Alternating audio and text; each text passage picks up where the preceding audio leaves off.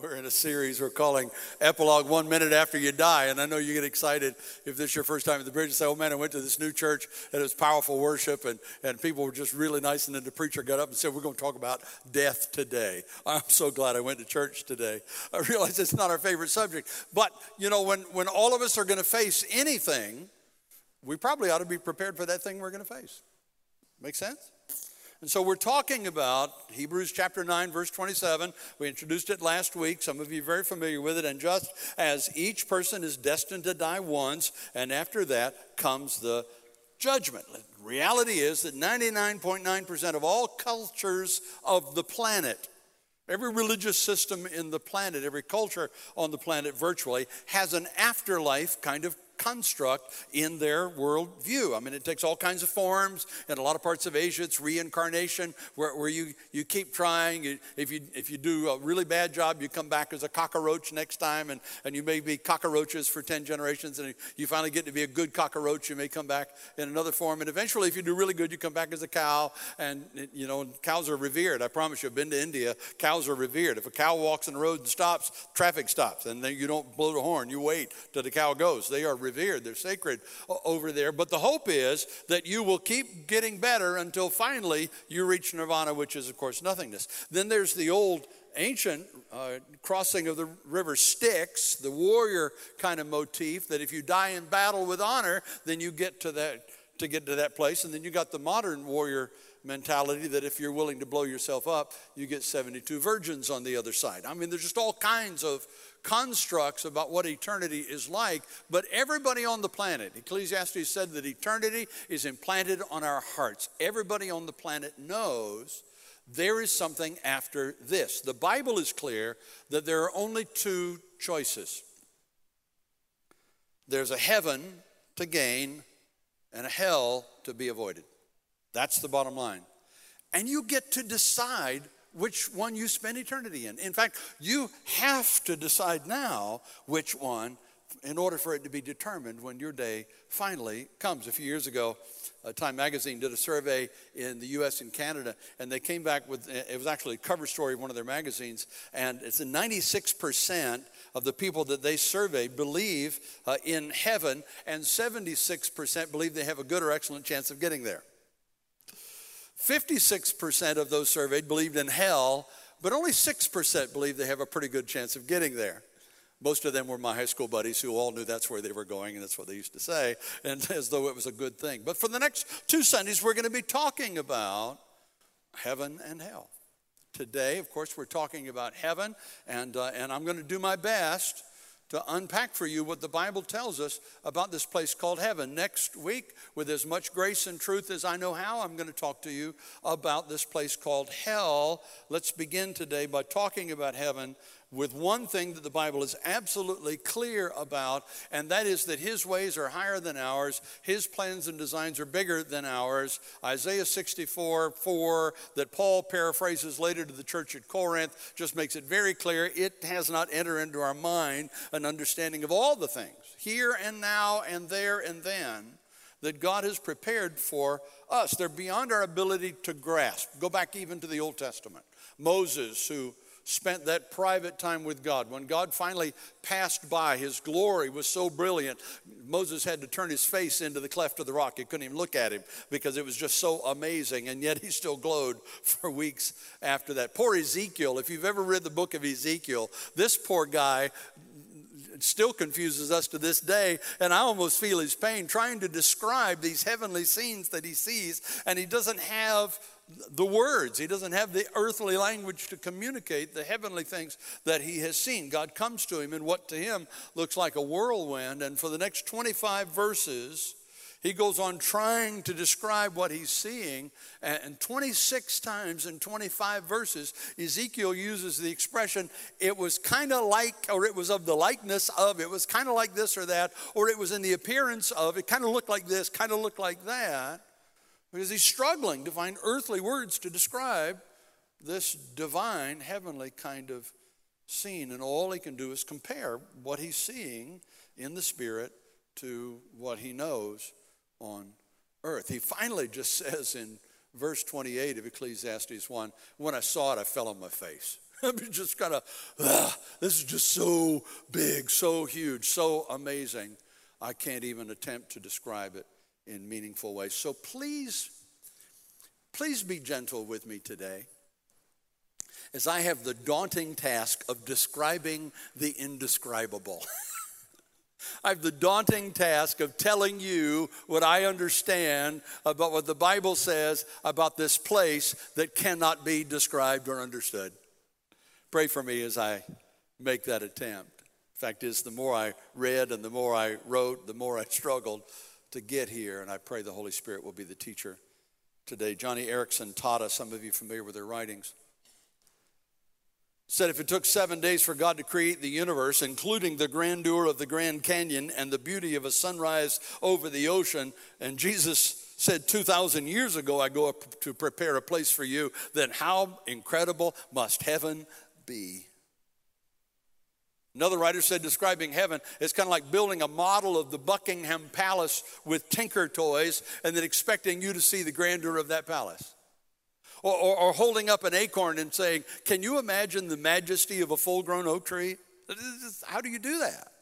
Or holding up a caterpillar and then trying to describe a butterfly from the caterpillar that you see. Put it in human terms. If you were an infant in your mother's womb and somebody could somehow whisper to you in that pre-birth state, just moments away from birth, but all you've ever known is the darkness of the womb, the silence of the womb, and somehow they could whisper to you just outside, just inches away, there is this beautiful world of rivers and streams and sunlight on your face and wind blowing on your face, and you're being prepared for it, and any minute now you're going to get into it. If that infant could understand or even glimpse what this world is like, then maybe we could get a glimpse of what heaven will be like. No wonder the Apostle Paul wrote to the church at Corinth in chapter 2, verse 9, no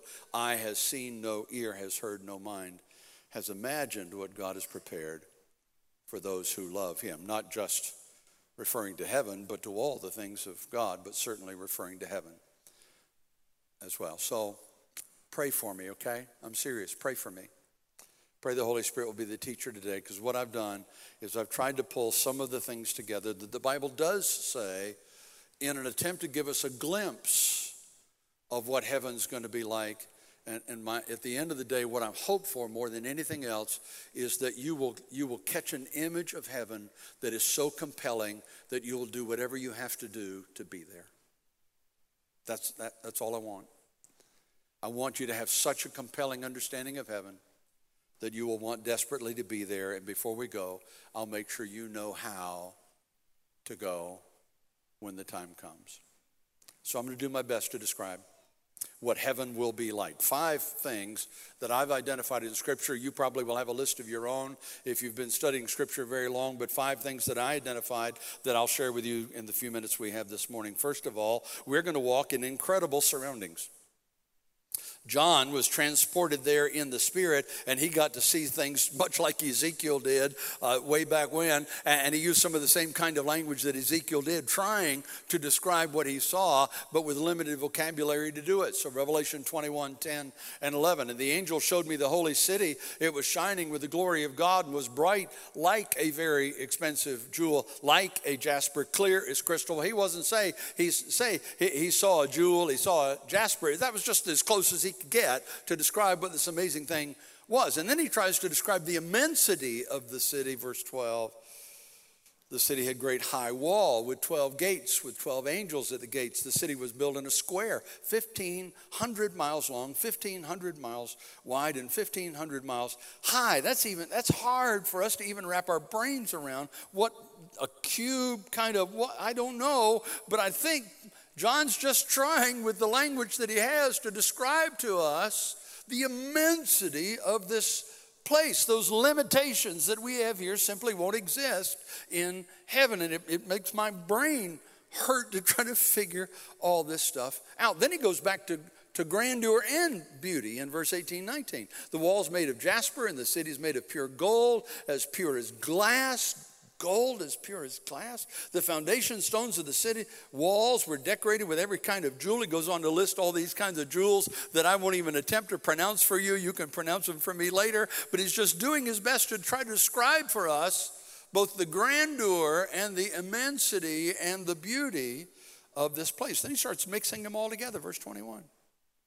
The 12 gates are 12 pearls, each gate having been made from a single pearl. And the street of the city is made of pure gold, as clear as glass. Transparent gold, so pure it's transparent. Are you kidding me? I just reminds me of the story of the rich guy who died. And when he got to the pearly gates, before he went in, he said to Peter, I really loved my stuff. Can you tell me I can't bring my stuff with me? And Peter said, no, you can't bring your stuff with you. He said, come on, man. I just worked hard all my life to get this stuff. Surely you let me bring my stuff. And Peter said, well, okay, tell you what. I'll send you back for a week, and you can pick one thing from your stuff that's that important to you, and you can bring that one thing with you. And so he goes home for a week and he ponders it, and he finally comes up with a stroke of genius, and he sells everything he's got, and he buys gold, and he goes back to Peter and said, okay, I got my one thing. And Peter looked at what he had and he said, you brought pavement?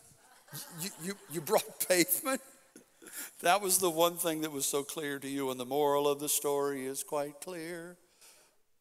Oh, the moral of the story is quite clear. Oh, the moral of the story, yes, the moral of the story. Oh, the moral of the story is quite clear. If the thing that we consider most precious, valuable on earth is used for pavement in heaven, what must this city be like? Second descriptor is that we'll have these amazing bodies. Somebody say, hallelujah, thank you, Jesus. Amazing bodies, and not the kind that Beverly Hills plastic surgeons can make for you at big bucks. That's not the kind. Philippians chapter 3, verse 20 and 21, our citizenship is in heaven, and we eagerly await a Savior from there, the Lord Jesus Christ, who will transform our lowly bodies so that they will be like his glorious body. I don't know if you've ever watched one of those Discovery Channel specials on botany, but I've seen them before. Maybe you have, where they put a camera right up to the glass on a terrarium, and they put a lima bean in the middle of the terrarium. And then they turn on time-lapse photography so that it moves very, very quickly. And so you watch the lima bean there, and it's fresh and green and alive. And then it begins to turn a little bit gray, and it gets grayer, and it starts to shrivel. And you watch it die. But the very instant that it dies, somehow a shoot, a sprout comes out of the side of it that's fresh and green and alive and new, and somehow you know that it's the lima bean. I mean, it's the same DNA as the lima bean that we've been watching, but somehow it's better, somehow it's more productive, somehow it's even more alive. That's the reality, what happens. Hear me, guys. A new plant has come to life just as the old plant has died, but in fact, it is the same plant. Now, there's not a PhD in botany on the planet that can describe to you why that's the way it is. We just all know that's the way it is. The seed dies, the sprout comes, new life comes, and it's more productive even than it was before. There's no mistaking it. It's a lima bean plant. It's not a rose bush, not a corn plant. It's not a weed, it's a lima bean. Better, more productive, and yet the same DNA, not shriveled, not dry, but fresh and alive. Guys, this body is going to die away. We talked about this last week a little bit. But what springs forth in that instant will be better. It is better. And yes, no more bulging middles, and no more hair turning white or turning loose, and no more menopausal factory fire things going on inside. None of this, none of that stuff will have to be endured anymore. No more arthritic backs or hands, just amazing bodies like his. And if I can get personal for a second, I can get kind of excited about that when I think about it. I lost my dad 50 years ago, and this December, and he got down to 115 pounds before he passed. But when I think of my dad, I don't think of 115 pounds of frailty. I see him young and vital and alive and big smiles and worshiping the Lord Jesus. And I'm going to see him again. And I'm going to see all 4 of my grandparents. And I'm going to see my mom. And I'm going to see my son, Drew. Yeah. And all of them are going to have vibrant, alive, productive bodies. Somebody tells you we go to heaven and we sit on a cloud and play harp for the next 87,000 years. You look at them and say, ha, I don't want to go. There's no way I'm going to sit on a cloud for 87,000 years playing a harp. Give me something to do. Yeah, the Bible says that if you're faithful in a few things, I'll make you ruler over many things. Not only will there be things to do that are productive in nature, but there's actually hierarchy. There will be leadership and layers of leadership in heaven. There just won't be any selfish bosses to deal with. I can get pretty excited about that when I think about going to heaven. The third description the Bible gives us is that we will think with total clarity. We'll have full understanding. 1 Corinthians 13, verse 12 says, now we see as if we're looking into a dark mirror, but at that time in the future, we shall see clearly.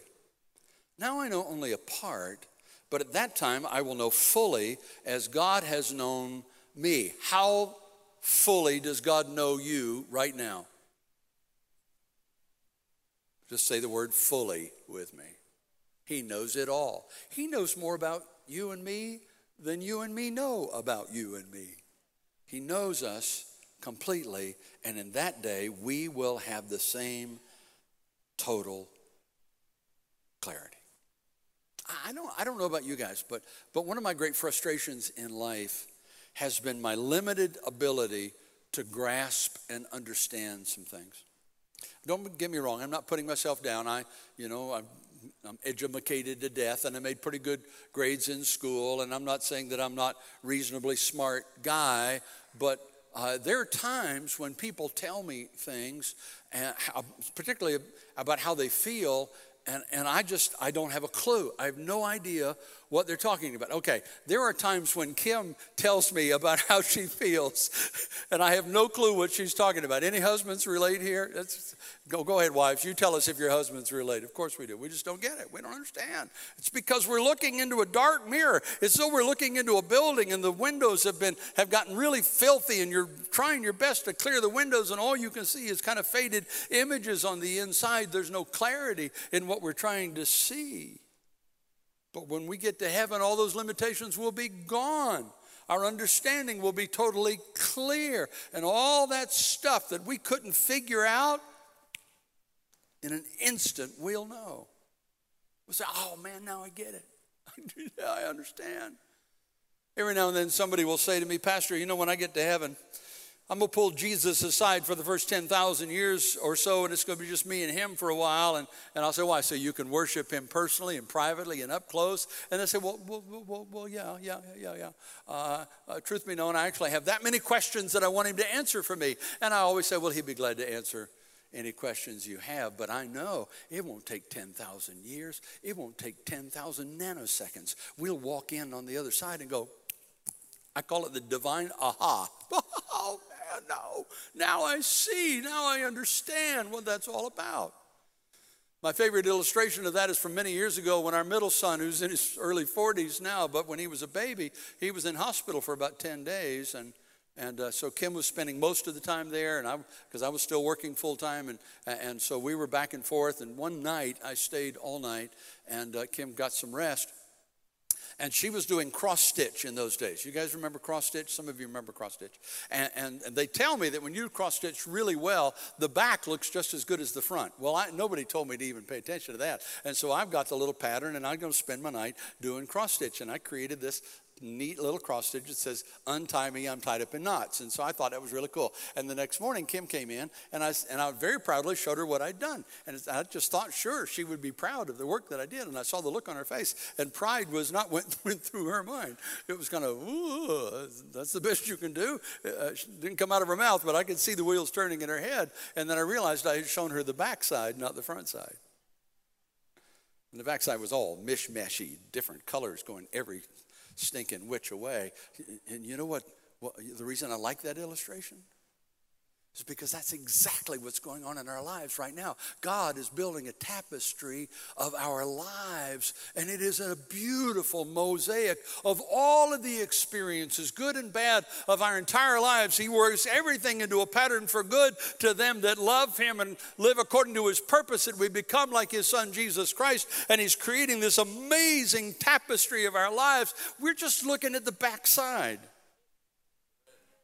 We get to the other side, we go, oh man, now I see how that fit into that and how that worked with that and why that had to happen here in order for that to happen there. And all that understanding will wash over you, and this clarity and understanding will come. I look forward to heaven for that reason, if for no other reason, but there's a lot more to it than that. We're going to walk in these amazing surroundings with these phenomenal bodies, with this clarity of understanding we've never had before. Number 4, we will also relate with complete unity. Complete unity. 1 John 3:2-3, now we are the children of God. We've not yet been shown what we will be in the future, but we know that when Christ comes again, we will be, what does it say? Like him. We will see him as he really is. Christ is, what's the word? Pure. He goes on to talk about how important it is that we make every attempt to live pure in heart kinds of lives while we're here. But I want to go back. What happens when we get to heaven? We will be like him. And what's the attribute John points out about him? He is pure. The reality is that to live with a pure heart is hard this side of eternity. Can I get one amen in the room? 2 or 3 brave souls, that can be hard. Why is that so important? Well, James 4:1 makes it pretty clear. Do you know where your fights and arguments come from? They come from selfish desires at war within you. I don't care how saved, sanctified, baptized in the Holy Ghost you are, you're still a human being, and there's a war going on in every one of our minds about, do I want what I want, do I get what I want, or do I live unselfishly? Do I care more about you than me, or do I care more about me than you? That's part of the human struggle, and that struggle will be over because we'll be like him who is pure. No malice, no sin, no selfishness, all of which are at the root of every conflict we ever have. So what happens to conflict in heaven? It's gone. It goes away. Because we're all operating with that purity of heart. Heaven is this incredible place where we get to live in and with these amazing bodies, and we get together with full understanding and in complete unity with the others who are there as well. But even more importantly than unity with one another, we'll be in total unity with God. We talk a lot around here about coming to those places of intimacy with God, working toward intimacy with God, praying that God would remove any barriers to intimacy with him. We want passion in our worship. We want intimacy in our prayer lives. We want understanding when we read the scriptures. We want all those barricades removed and gone, and yet it can be hard sometimes. I mean, you tell me if it's true for you. Here's kind of my journey. Just about the time I think I am submitting to God, I'm saying, God, whatever you want, that's what I want. I'll do what you want me to do. And, you have total control of my life, my attitudes, my actions, my agendas. As soon as I do that, guess what happens? I start struggling with what I want to do today versus what I think he wants me to do today.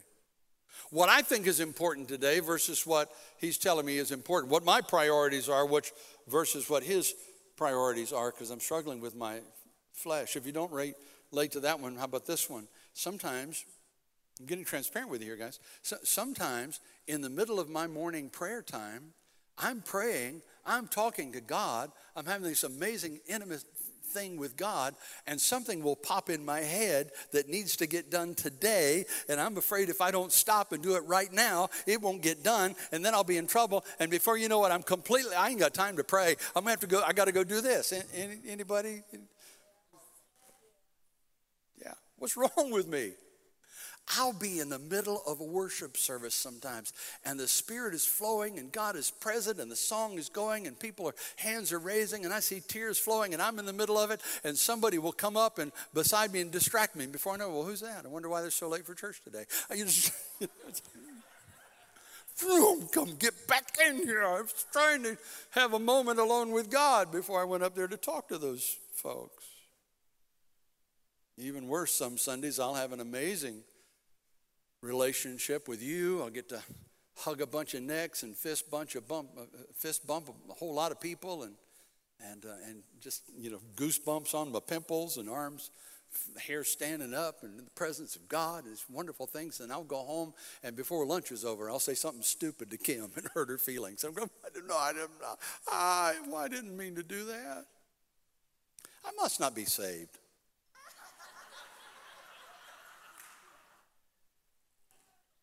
Hear me, if you're relating to anything I just said, it does not mean you're not a Christian. It means you're a human, and that we ain't there yet. This is still earth. It's not heaven. We've got heaven to look forward to. But what it does is it makes me want to live with a pure heart now. It makes me want to live in unity now. But it also makes me long for the day that we all will be there together. And on top of all that incredible stuff, we're actually going to receive rewards for the service we rendered while we were here. As if that isn't enough, when we ought to be saying thank you to him for what he's prepared for us and done for us, he's going to say thank you to you and me for the service that we rendered. The Apostle Paul, who begs us to be eternally minded, to focus on the eternal, not the temporal. Paul, who begs us to keep one foot firmly fixed in the mission to which God has called us and the heaven to which we are looking forward. And he describes his spiritual journey with that kind of balance near the end of his life. Here's what he said to his spiritual son Timothy in 2 Timothy 4, 6, and 8. My life is being given as an offering to God. If the time has come for me to leave this life, I've fought the good fight. I've finished the race. I've kept the faith. Now, a crown is being held for me, a crown for being right with God. The Lord, the judge who judges rightly, will give the crown to me on that day, not only to me, but to all those who have waited with love for him to come again. What's he saying? I've lived this life committed to the mission that he gave me, looking forward to the day that we're going to be together in heaven. And now that time is drawing near. And when I get there, he's going to give me rewards, but it's not just for me, it's for all followers of Jesus Christ. Can I throw this in? This is free. You don't have to put any extra in the offering. And if it doesn't relate to you, just decide what you're going to have for lunch today, okay? While I say this. If you're here, you're part of the Bridge family, and you aren't serving in one of our serve teams, or serving in some capacity somewhere else in a way that's an unselfish giving of yourself, and then you hear me talk about joining a serve team, you hear Pastor Andy talking about joining a serve team, and you say they're just trying to get us to do stuff because the church needs us to do stuff. Can I beg you to challenge that thinking?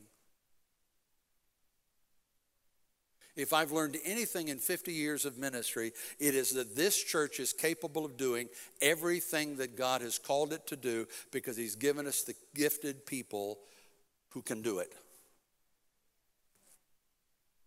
You just have to decide whether you want to be a part of that. I don't beg you to join a serve team and push you a little bit to say, well, where areas are you serving in? Because the church needs you any more than I beg you to give because God needs your money. Why do I do it? Because one day we're going to stand before God. And crowns are going to be distributed for the service that we gave. And I don't want you to be left out. I don't want you to get there because I gave my life to Jesus. 1 Corinthians 3 talks about, barely making there, the flames licking at your backside. Whoa, I made it. Oh, I made it. No crowns for you. You didn't serve. You accepted Jesus. You're in. But no crowns for you. And for those of you who are serving, and sometimes you feel a little unappreciated or unsupported in the things that you're doing, as if no one's noticing, I need you to know somebody's noticing. Even if we fail to say anything about it, even if we fail to say thank you, even if we fail to give you a pat on the back, somebody's noticing. The old story of the missionary that has spent his life in Africa, finally coming home in his retirement years, and he's on a plane. He finds out during the flight that there's a high-level politician in first class on the plane, and when they land, sure enough, there's a parade and a band and all that ready to receive the politician, but there's nobody even there to greet the missionary. And in those moments, as he looked out the window of the plane and saw the hubbub out there, the missionary thought, man, nobody even noticed what I did. And the Holy Spirit whispered in his ear, I noticed. You aren't home yet. There's a reward for you. It's coming. Not that we want rewards to be trophies that we put on a shelf somewhere and say, hey, look what I got. Yo, you only got that, I got this. No, remember, we're pure of heart when we get there. It's going to be far more like the 24 elders in Revelation 4. The 24 elders fall down and worship the one sitting on the throne, and they lay their crowns before the throne and say, you are worthy, O Lord our God, to receive glory and honor and power. Heaven won't be a place to brag about rewards. It'll be a place to take whatever crowns we have and lay them at the feet of Jesus as an act of worship. It'll be I bring an offering, and it's the offering of my life to you as an act of worship to you and thanksgiving for who you are in that moment. I can promise you, if there's any regret, it will only be I wish I had served more so that I could be bringing more to the Savior in this moment. I love the Paul Baloche song from just a few years ago.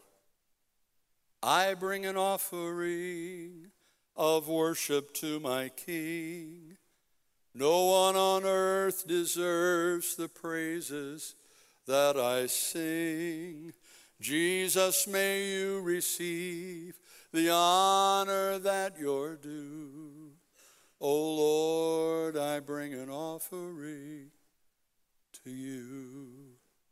And I am the offering. My life is the offering. But the most important question, how do you know that you get to go? Let's be honest, guys. We live in a world where everybody goes to heaven. Well, at least you're in a better place. Are you sure? And you can press them on that a little bit and say, well, so you're telling me that people like Attila the Hun and Hitler and those guys are going to be there? So what makes it heaven if some of the most evil people on the planet in history are there?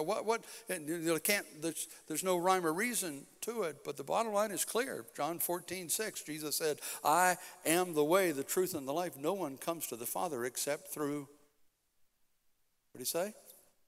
Me. Hear me, guys. I'm going to wrap this up, but there's only two approaches to heaven. There's only two approaches in all of human religious systems on the planet. There is the approach that says if you work hard long enough to be good enough, maybe you'll get in. And the other approach is if you accept God's free offer of grace. Can I tell you that as a pastor, I have the honor of having been at more deathbeds than I can count over the years? The difference between those two groups in those last moments of their lives is profound.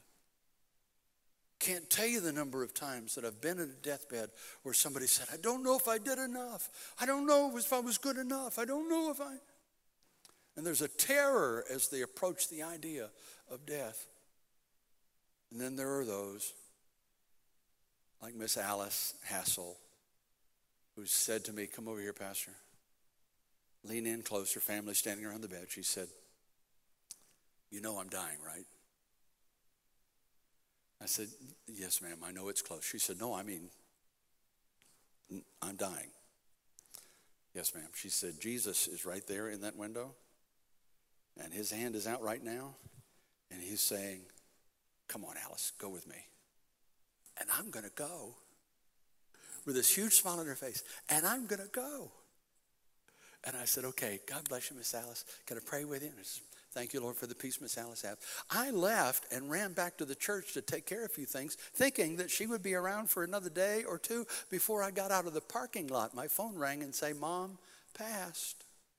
Well, she told me she was going.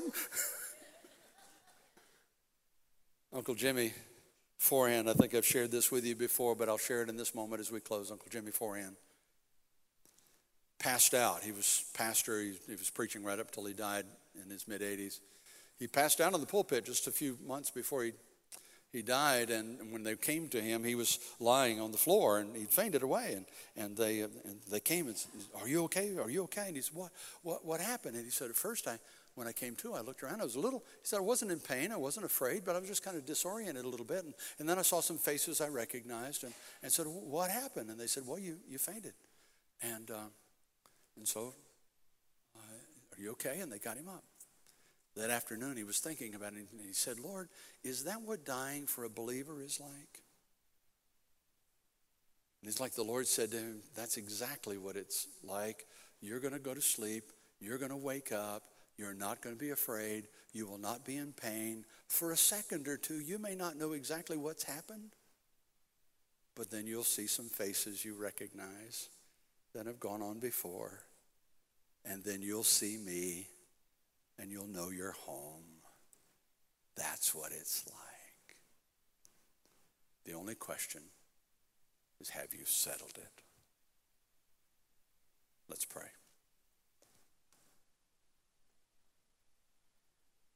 Thank you, Lord, for the chance to make an attempt to catch a glimpse of what you've prepared for us. Even more importantly, thank you, Holy Spirit, for speaking to our hearts right now.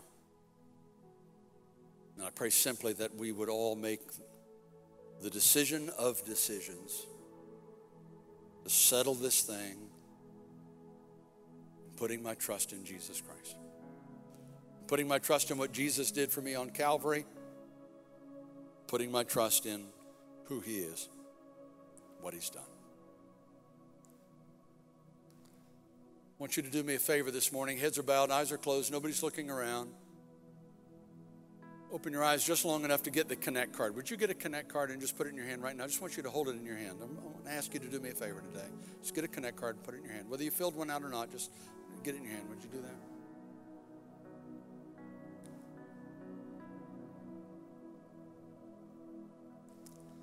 The Bible says that if you believe in your heart and confess with your mouth that Jesus Christ is Lord, you will be saved. Well, in a room like this, on a day like this, or hundreds of people watching online all over the world as well, we don't necessarily have the opportunity to have those one-on-one conversations. The altars will be open in a few minutes. You can do that here and now if you want, but I'm going to ask you to do me a favor. I'm going to, without a lot of hubbub, we're not going to sing a bunch of verses of songs and beg you to come, but I am going to ask you to come to this decision point, and if you say, I choose grace over works, then I want you to write grace on your Connect card. Just put your name on there if you haven't filled it out before. Maybe you think, I just don't fill those things out. Believe in your heart and confess with your mouth. Here's your chance to let us know you choose grace. We're going to pray. Choose grace. Choose grace. Revelation 3:20, here I am. Jesus said, I stand at the door and knock. If anyone hears my voice and opens the door, I will come in and eat with that person and they with me. Just pray with me, silently or aloud. I choose grace. Thank you, Jesus, for your grace. Thank you for your gift. I choose to follow you. I choose to put my trust in you. I choose to depend on you. I choose to put my faith in what you've done, not what I think I can do. And I thank you for doing it all just for me. Father, you know who's praying. You know exactly what's in their hearts. People that have never prayed a prayer like that before. People have prayed it many times over the years. But here and now in this moment, we're saying, I choose grace. In Jesus' name.